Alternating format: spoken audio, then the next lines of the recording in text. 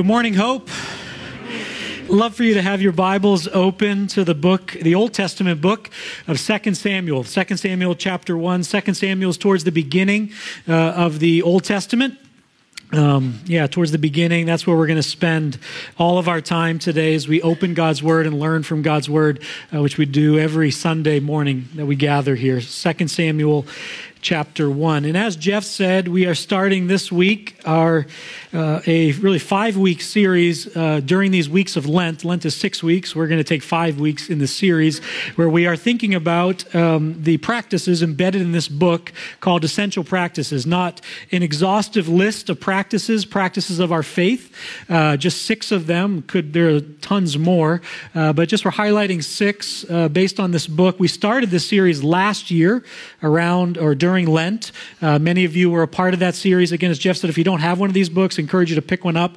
Bring it with you each weekend. There's space for notes if you want to write your notes right in the book or so you have them with you. But over these weeks, these 5 weeks, we're going to be thinking about just 3 practices: lament, listening prayer, and self-examination. We're going to take the next 5 weeks to unpack each of those practices that are embedded in God's Word. And really, each of these practices are kind of based on a reality in life. So as we think about lament, when the pain of loss won't go away, what do we do? What do we do with that? When loss just won't, we've tried to get past it, years have passed, weeks have passed, it's still there, embedded in our soul. What do we do? When we think about a decision, I have to make a decision. How do I know whether to take this job or to move here or to this opportunity in front of me? How do I know? What do I do with that? Let's talk about listening prayer. And then self-examination. When life seems difficult, what is our discernment process as followers of Jesus to discern what is going on? When things seem difficult, we wonder, what is happening? Why am I feeling this way? What's going on? How do we live an examined life? And we're going to take time. So we're going to spend time 5 weeks, and then the week after that is Palm Sunday, and then April 1st is Easter. We're almost there. 3 services on Easter Sunday, and then following Easter, we're going to jump into a book of the Bible together, and it's going to take us a number of weeks, months to go through. So we'll talk more about that as we get closer. But that's where we're going. Again, hopefully you have a book or pick up a book after the service is done. But today, we start by thinking about an experience that is true for all of us as it relates to being humans. Something every single one of us has already experienced or will experience. Whether we're even middle school students, high school students, adults here today, we will all at one point or another experience loss. Every single one of us will experience, and I'm almost certain that we have experienced loss already to some degree in our lives. When we think about loss, our minds can immediately go to the death of a loved one, a child, a spouse, a family member, a close friend, something that would take you to a funeral home. We even think of what's been happening even here in our nation. We think of what happened here just a few hours south of here, just 2 weeks ago, when 2 Westerville police officers were killed in the line of duty. And then we obviously think of just what took place on Wednesday here in our country. As we all saw the news reports, watched the videos, listened to the interviews, listening to the stories of the 17 individuals, both adults and students, who were killed when they were at their high school in Florida. We would describe this type of loss as maybe catastrophic. It's just that huge, weighty loss. Even just this past week, there were families here at Hope Church that said their earthly goodbyes to loved ones. When we think about loss, sometimes we only think of those types of situations. But today I want to help broaden the perspective of loss to realize, yes, those are losses, and those are what I would call significant, maybe even catastrophic type losses that we will experience in this life. But there's also those, what I would call everyday, maybe it doesn't happen every day, but they're the normal realities of living in a fallen world that come to us weekly, monthly, every day even. Just to give you some idea of what we're talking about, it might be your health. It might be a job. It might be infertility. It might be divorce, whether going through a divorce or watching your parents go through a divorce. It could be the betrayal of a close family member or friend. It could be even entering even a new season of life, having to say goodbye to one season that you were in, maybe for a long time, and entering the new season of life. Even give a specific, maybe when the last child leaves the house. Now, for you that are in that season, there was some rejoicing, I'm sure, as that child maybe left the house. But that's a season that you'll never get back. Do we look at that as even a loss? Something to grieve, to lament over. For some, it could be a loss of innocence as it relates to walking through abuse. And the list goes on and on and on for these kind of normal occurrences that we might not get to a funeral home for. We might not go through calling hours in a burial when we think of these types of losses. But friends, they are losses nonetheless. And even here's another one that maybe we don't think about much: dreams. I'm not talking about just like the dreams you have when you sleep, while you're asleep, but like the dreams you had for your life. That you thought this is the way it was going to go. This is what I was going to do. This is where I was going to be at this point in my life. This is where my kids were going to be. This is what we were going to be doing. And maybe some of those have come true, and maybe some of those have come crashing down. Dreams. Do we view those, do we see those as losses? We're going to think about loss in a broad sense today. Now, I believe we would all admit that we as human beings don't do sad well. Even to hear your chuckles, I think you get it. Like there's an acknowledgement. We don't do sad well. And there's a lot of reasons why. First, it's painful. I mean, who wants to walk through pain? None of us do. None of us want to walk through pain. We run from it. We move away from it. Another reason we don't do well with loss, we don't do well with sad is a process. Grief is a process. Mourning is a process. Lament, as we'll talk about, is a process. It's not 1, 2, 3, 4, you're done. It's not like when you break a bone. I haven't broken a lot of bones, but in 5th grade, I was playing Little League Baseball, took a pitch on the inside corner, knocked me off of my feet when it hit me, and I fell awkwardly back down on my wrist. I got up, went to first base, and looked down on my wrist and realized it was in the shape of an S. And that was it for my baseball game and season. And went to the doctors, went to the hospital, got a cast put on it. 6-8 weeks later, they cut the cast off, take an x-ray, and I'm good to go. Grief isn't like that, is it? But just like when our bones hurt, when our bones break, our souls hurt. They're impacted by loss. Whether we feel it or experience it or know it, acknowledge it, our souls remember the losses in our lives. They take it. And again, we don't do pain well. We run from it, we move from it. And even I think a sign of it in our country, in our world, even in human beings, a sign of not doing pain well is we think of the magnitude of addictive behaviors. And I know addiction is a complicated issue. It's a big issue. And I'm not saying this is the only reason why there are addictive behaviors in our world. But when you think of addictive behaviors, whether it be like we talked about in that video, sexual issues or purity, we think about eating, we think about drinking, we think about drugs, we think about even going headlong into good things, devoting our time in every waking hour to even good things. What are we running from? As we think of addictive behaviors, we're numbing pain. We're numbing pain that's there, but maybe we're not dealing with it in the healthiest way. So here's the reality. When the pain of loss won't go away, what do you and I do? Do we just try to stuff it, move on, pull ourselves up by our bootstraps? Time will help.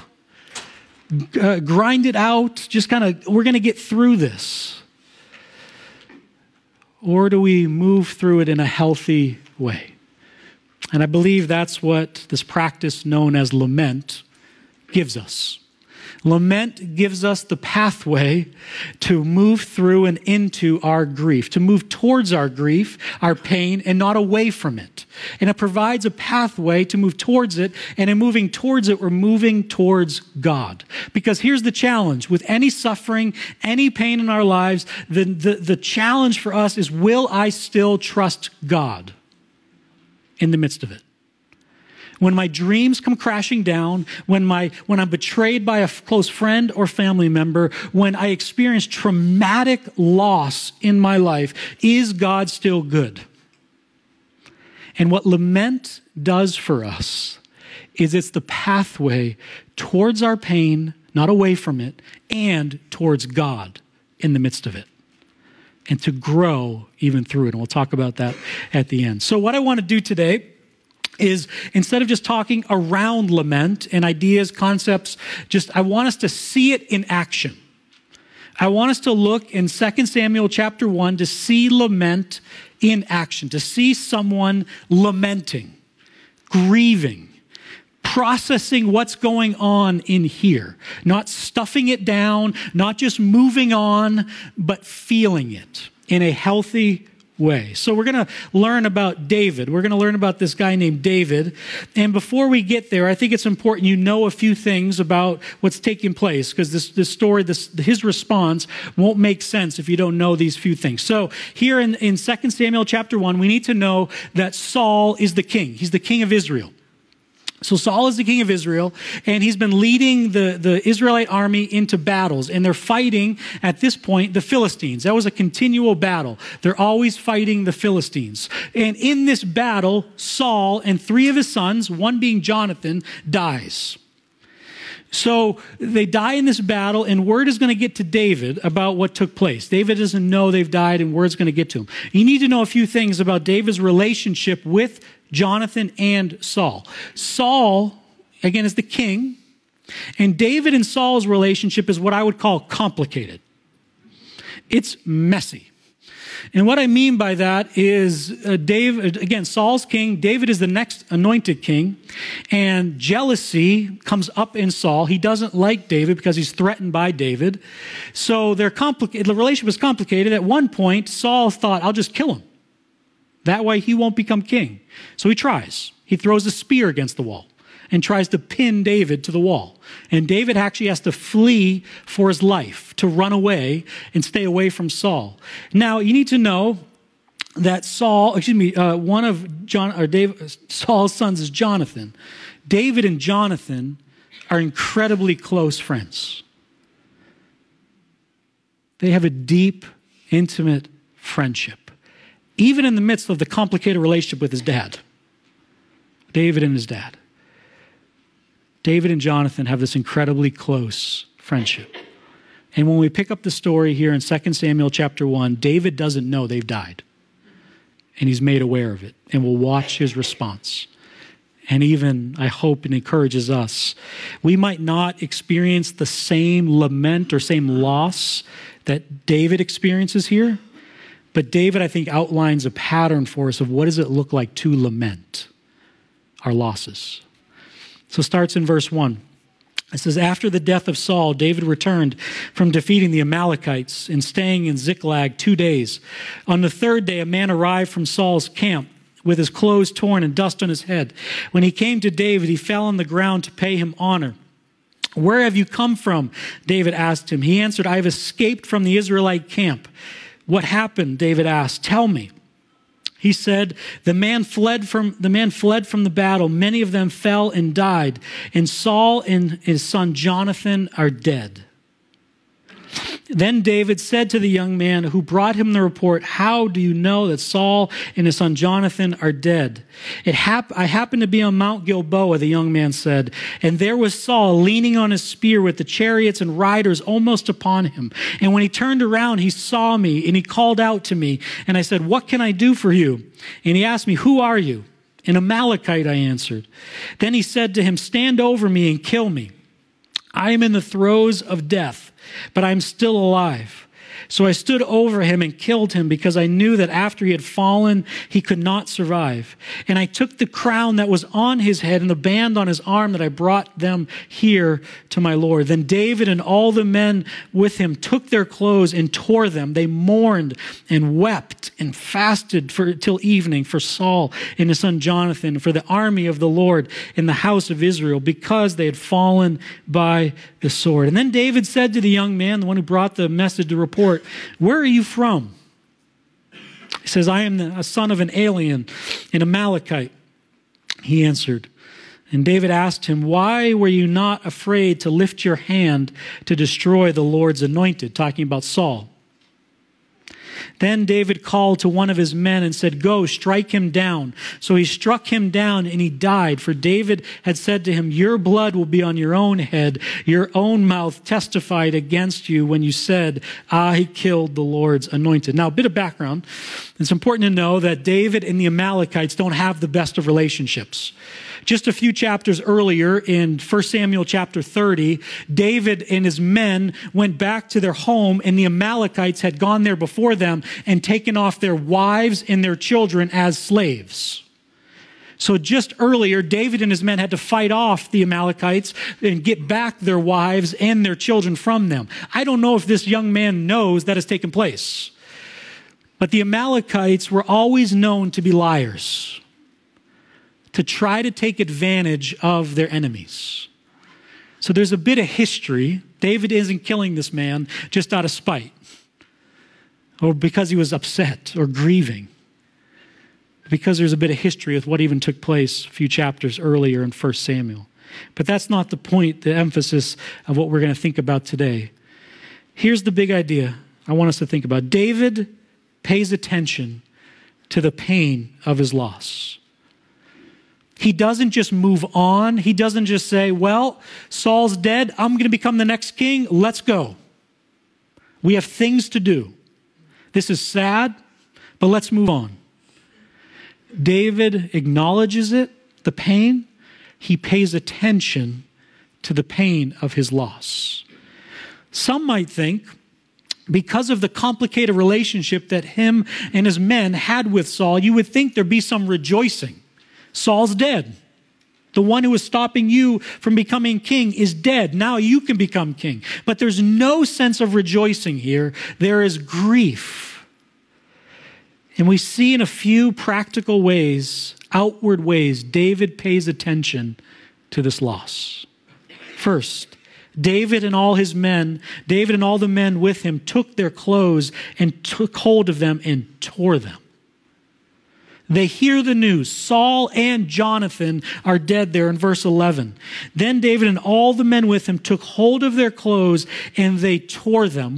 The idea there is this pain inside their soul, and they do something on the outside to demonstrate the pain that's on the inside. They literally tear their clothes, saying, "Our hearts are torn right now, are breaking right now," as they tear their clothes. You might be familiar with the biblical practice of when someone was mourning or grieving, many times they would put on sackcloth.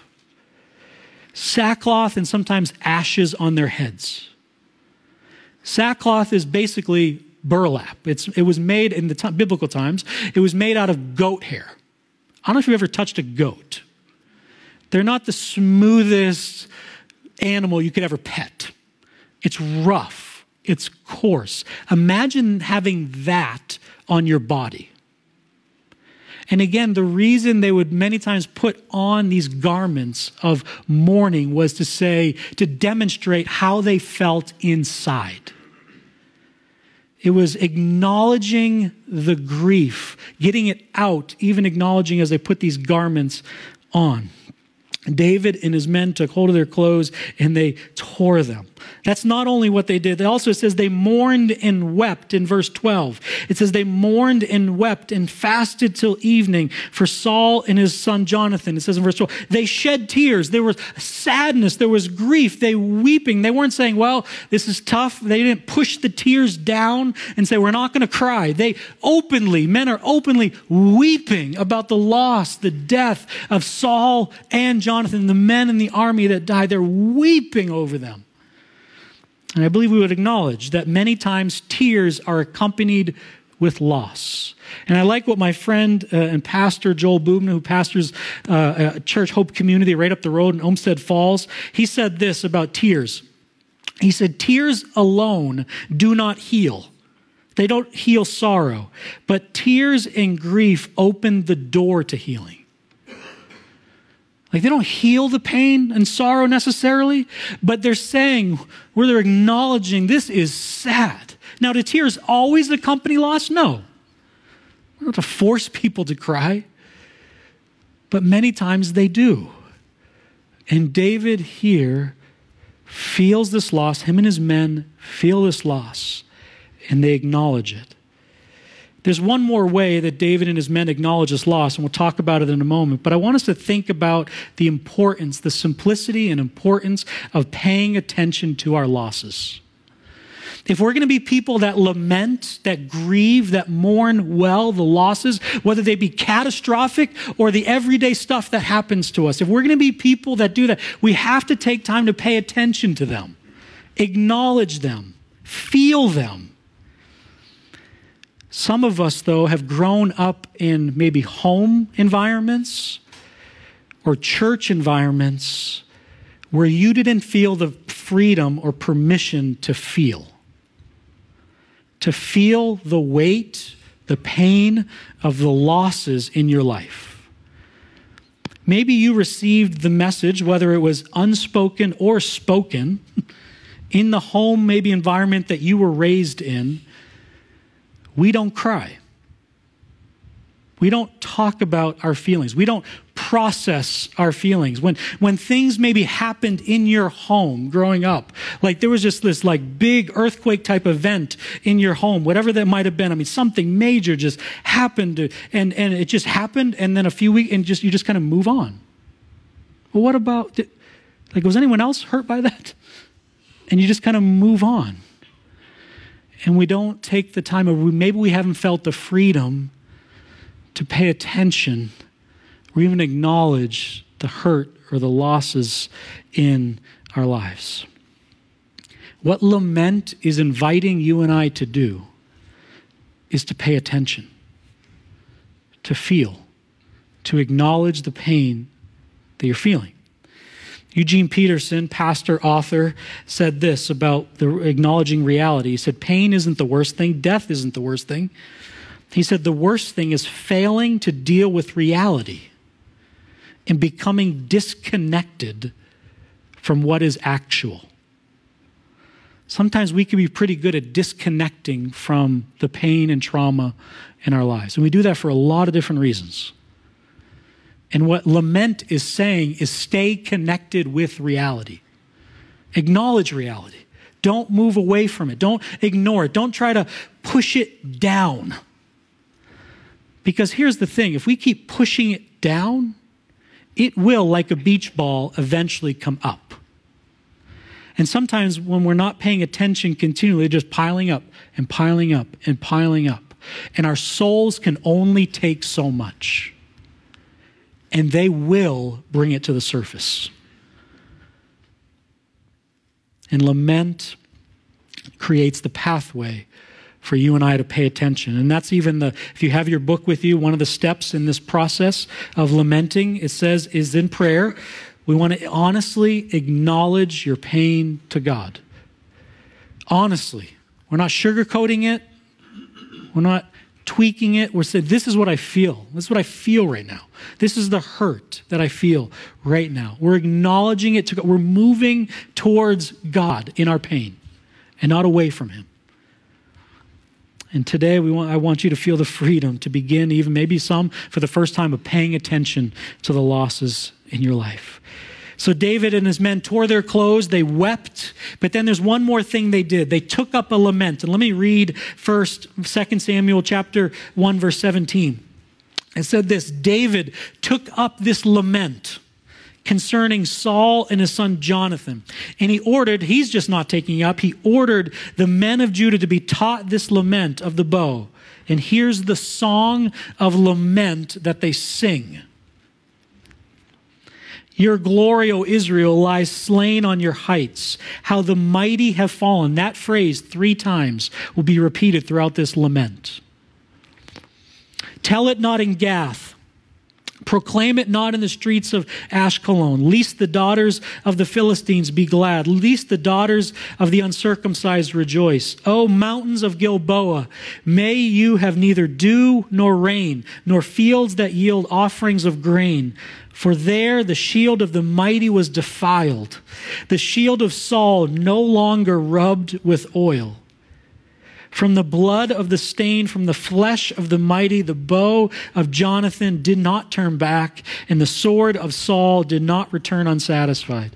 Saul and Jonathan, in life they were loved and gracious, and in death they were not parted. They were swifter than eagles, they were stronger than lions. O daughters of Israel, weep for Saul. You who clothed you in scarlet and finery, who adorned you with garments and ornaments of gold. How the mighty have fallen in battle. Jonathan lies slain on your heights. I grieve for you, Jonathan, my brother. You feel the emotion in this lament. I grieve for you, Jonathan, my brother. You were very dear to me. Your love for me was wonderful, more wonderful than that of women. How the mighty have fallen. The weapons of war have perished. David took up this lament concerning Saul and his son Jonathan. Some of us might be very unfamiliar with the biblical concept of a lament.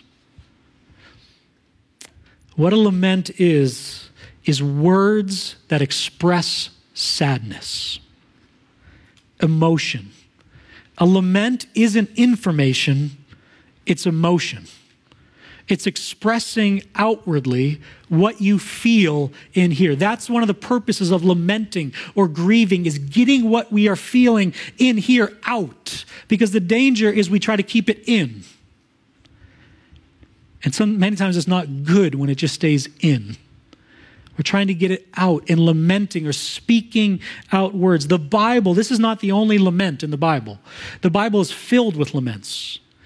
Many of you maybe have read the book of Psalms. 1/3 of the Psalms are laments. Many have written by David. And you have statements like, God, where are you? You seem far away. How long is this going to happen? There's this honesty, and he's moving towards God, and he comes back to God. I still trust in your unfailing love, as it says in Psalm 13, one psalm of lament.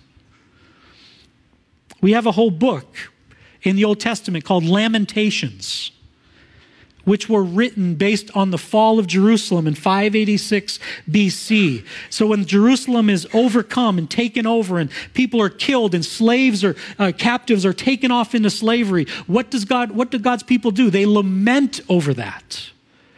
They grieve. They speak out these words of sadness, what they feel. Lament is not whining. It's not complaining. It's not insulting God, and it's not venting. You're not just venting, getting things off your chest.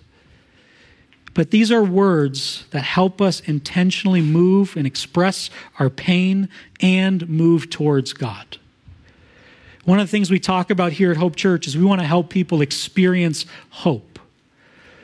And that's just not experiencing hope when times are good, when life is great, when you're on the mountaintop, so to speak, whatever that might be for you. But we want to be people that experience hope, hope being a person, even in our suffering. We want to be people that experience hope, and being people that lament, express our sadness, help us experience hope. David, it's interesting, he orders this lament not just for something him to sing, but he says, tell all the men of Judah to sing this song of lament. He's helping others learn how to process their grief. Pay attention to this is what he's saying. Sing this song, and in doing so, acknowledge your grief. And I think that's even a good word for us as a people. We have to learn. Lamenting is not it's an acquired skill, practice. It's not something we will naturally say, you know what, I just love to lament. I don't think anyone will say that. It's something we'll have to work at and grow in and discipline ourselves to say, based on what has happened or how I feel, I need to lament this. And that's why this is one of the practices we are talking about this week. So one of the steps, even in this practice, as you find in your book, it talks about this. Writing a letter, you can maybe change letter to poem or song, write in a journal, whatever, writing, just getting it out. Writing words on paper, like David and the men, they wrote this down and they said, sing this. Writing a letter where you honestly express your feelings to God. Again, we're moving towards him and not away from him, because the challenge, the tendency is to move away from God in suffering. And we want to move towards him through this practice known as lament. David took up. He didn't say, well, that's sad, Saul's dead, Jonathan's dead, but I got things to do. He purposefully stopped and paid attention and expressed the sadness on the inside and moved towards God. He took up this lament. Why is lament important? Why are we taking 2 weeks? We're taking 2 weeks to talk about this. Why is it important to talk about lament? There's a number of reasons. One, lament or lamenting provides a pathway for you and I to grow through our losses. We have choices when it comes to loss, because loss will come into all of our lives in different shapes, times, forms. It's going to happen. So what do? We can ignore it. We can try to get through it. I'm just going to get through this. I'm going to put my head down. We're going to get past this. We're going to get, even some of the language, we're going to get over this. We're going to get beyond it. We can minimize it. My loss, yeah, I've experienced loss, but it's not as bad as, and you fill in the blank. You know, they have, that family or that person, they have really experienced loss. Now, I would agree. Our loss looks different and comes into our lives in different ways, and some people have experienced more loss than us. The only problem I have with minimizing, again, is denying what has happened to us. Now, if we take the minimization perspective, you go to keep going like, well, they really need to lament. If you keep going down that road, there's really only one person. I don't know who they are, and I feel bad for them. But there's just one person who's experienced a lot of loss, and they need to lament because their loss is really bad. But there isn't that person. We will always be able to find someone or a family that has experienced more loss than us. And we don't minimize our loss. What is loss for us, even within a family? What you as a husband might experience as loss, your spouse, your wife might not experience the same type of loss or feel it the same way. Because we're all different. We're different people. We're wired differently. So we can minimize, we can ignore, we can keep stuffing it down, pushing it away. Hopefully it'll go away. But I think we all know these hurts don't go away. They just don't disappear. Our souls remember. They don't just forget. So the invitation for you and I is to grow through them and in them and move towards them. Gerald Sitzer, who wrote a book called A Grace Disguised, Gerald Sitzer walked through what we would call catastrophic loss. He was involved in a horrific car accident that claimed the lives of his wife, his daughter, and his mother, all in the same car accident. Out of his experience, obviously a number of years later, he wrote about grief in a book called A Grace Disguised. Here's what he said about loss and how we grow. He said, catastrophic loss by definition precludes recovery. It will transform us or destroy us, but it will never leave us the same. There's no going back to the past. It is not therefore true that we become less through loss unless we allow the loss to make us less, grinding down our souls until there's nothing left. He says, loss can also make us more. I did not get over my loved ones. Rather, I absorbed the loss into my life until it became part of who I am. Sorrow, he says, took up permanent residence in my soul and enlarged it. I like this statement. I don't like it, but it's helpful. However painful, sorrow is good for the soul. He says the soul is elastic, like a balloon. It can grow larger through suffering. From the words of one who walked through catastrophic type loss. It's something we can grow through. When we think of something we can grow through, we know the opposite side of the coin is if we're not people that are paying attention, intentionally paying attention to the losses in our lives, as small or as large as they might be, the opposite, I believe, will happen. It'll harden our souls. We could become cynical. We could become bitter. We could become angry for not continually paying attention to the losses in our lives. Grief is something we can grow through if we allow it to, if we walk in a healthy way, acknowledging honestly what we're going through. So lament provides the pathway for growth. And then lastly, lamenting our own losses will increase. I believe it'll increase our capacity to grieve with others. The Bible says in Romans chapter 12, I believe it says, rejoice with those who rejoice. And on the opposite side of the coin, the opposite side of the verse, the next statement is, and mourn with those who mourn. And that's a great idea. That's something we want to grow more and more. We want to rejoice with people that are rejoicing. And when someone is in sorrow, when they are grieving, we want to mourn with them. But we have to think of the reality that if we're going to be people that mourn with others, we have to be people that are mourning our own losses. Now, the way we can mourn with those who mourn, our loss might not be the same. I've never lost a spouse. I've never lost a close family member. I've never experienced a loss of a child. I haven't experienced those, but I have been with people. I'm sure you have. You've been with people that have experienced those types of or losses different than you have experienced. And the more you and I work through this process, this pathway of lamenting, we are able to be with people in their loss. Not trying to give answers, not trying to fix it, not trying to say, you just need to get past this, but just being with them in it. And weeping even with them and crying with them and listening to their even lament and walking with them. I believe it's one of the ways that we can help people share hope. We can share hope with people by showing up with them or for them in their loss, whether it be the death of a loved one or the death of a dream. Say, I haven't experienced that, but I've experienced loss. And we're with them. We're sharing hope. We're present with them. Next week, where we're going to go next week when we talk about lament, we're going to watch Jesus weep at the death of a friend.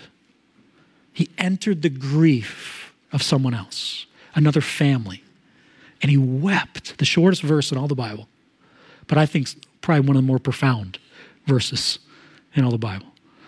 And we want to be people that compassionately love others like Jesus loves others. And I think one of the ways we grow in compassion and mercy is by lamenting our losses, all of us. Lamenting our losses will increase, expand our capacity to grieve with others. So, friends, these are practices. They're not theories. They're not ideas. They're practices, things we're to live out. So what we want to do every Sunday we're talking about this is just carve out a few moments. That's all it is. Just a few moments to begin putting this practice into practice. Begin living it out. So I want us to have this statement before us. It's at the end of the lament section before you get into the steps. Maybe you have your book there. And I just want to present this statement and give us a few moments to begin thinking about this. In prayer, we want to ask God to help you and I, identify losses in your life that continue to give you pain when you think about them. Just some ideas. He may bring to mind people, health, friendships, opportunities, jobs, innocence, maybe dreams, trauma that you've experienced, wounds, things that have been said to you that just cut you to the core. I've been hurt by some things that have come out of, like, these are losses that maybe God, even right now, what I want you to do, if you have your book or on the back of your bulletin or on a phone, we just want to list them. And I just want to give you a few moments. I'm going to invite Jim and the worship team to make their way back to the platform. We're going to sing in a moment. But I want to just carve out just a few moments. We're not going to do this long. But just to begin saying, God, well, what are the losses in my life that still bring me pain? That you sense God wants you to lament. Walk this pathway towards your pain and towards God.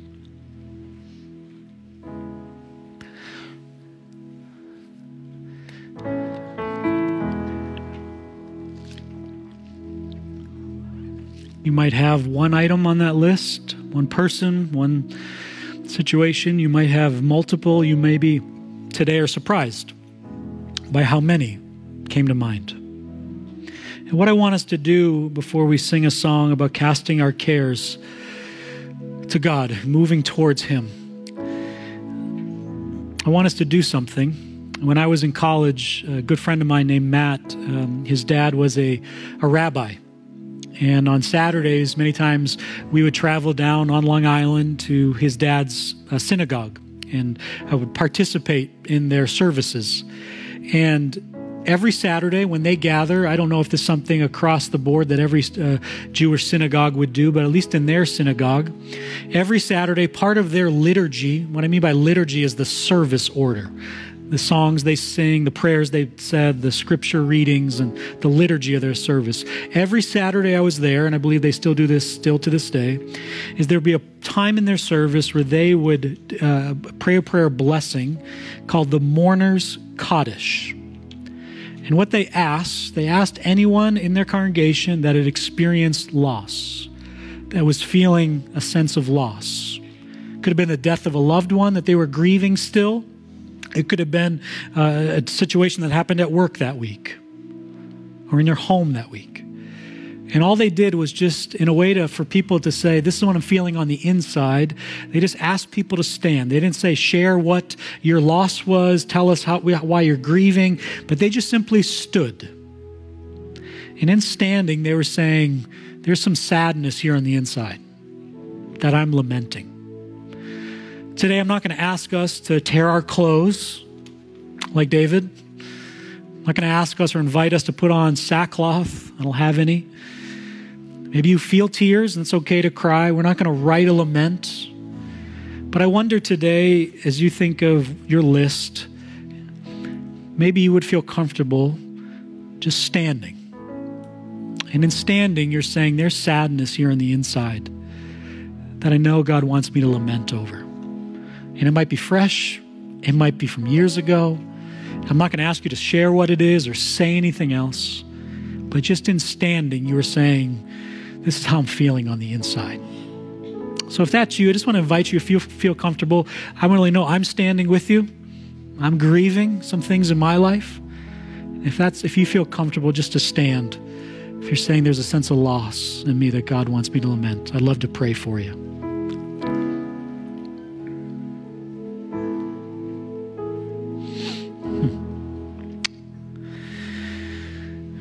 So Lord, as I pray, I'm reminded of that you are a God who sees. You see the pain.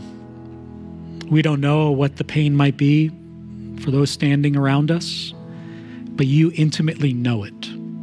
You know how long it's been there. You know the situation. You know the trauma. You know, and you see, and I believe you feel. So I'm thankful that we're not alone. So God, even in standing, we are saying, making a declaration, there's hurt, there's loss, and we want to move towards you. We want to move towards you in our loss. We want to walk this pathway known as lament. It's a scary one. It's uncertain. We seem a little uneasy with it. We don't know how it's all going to go. But Lord, today we stand and we say, we want to walk it. So I pray for my friends here. I pray for my own soul for courage. Courage to keep moving when the pain at times is severe and overwhelming, to keep moving towards you. I pray for even friends around us to help us walk this pathway known as lament. We can't do it alone. We need people with us that can mourn with us. So I pray for that sense of community around us. And I want to thank you for your word, the verse that says, blessed are those who mourn, for they'll be comforted.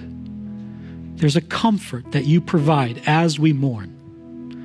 I want to thank you for that reality today. Thank you for the courage even to stand today. And we, even as we'll sing, we cast our cares upon you because you love us and you're good, even in the midst of loss. And we pray these things in your name. Amen.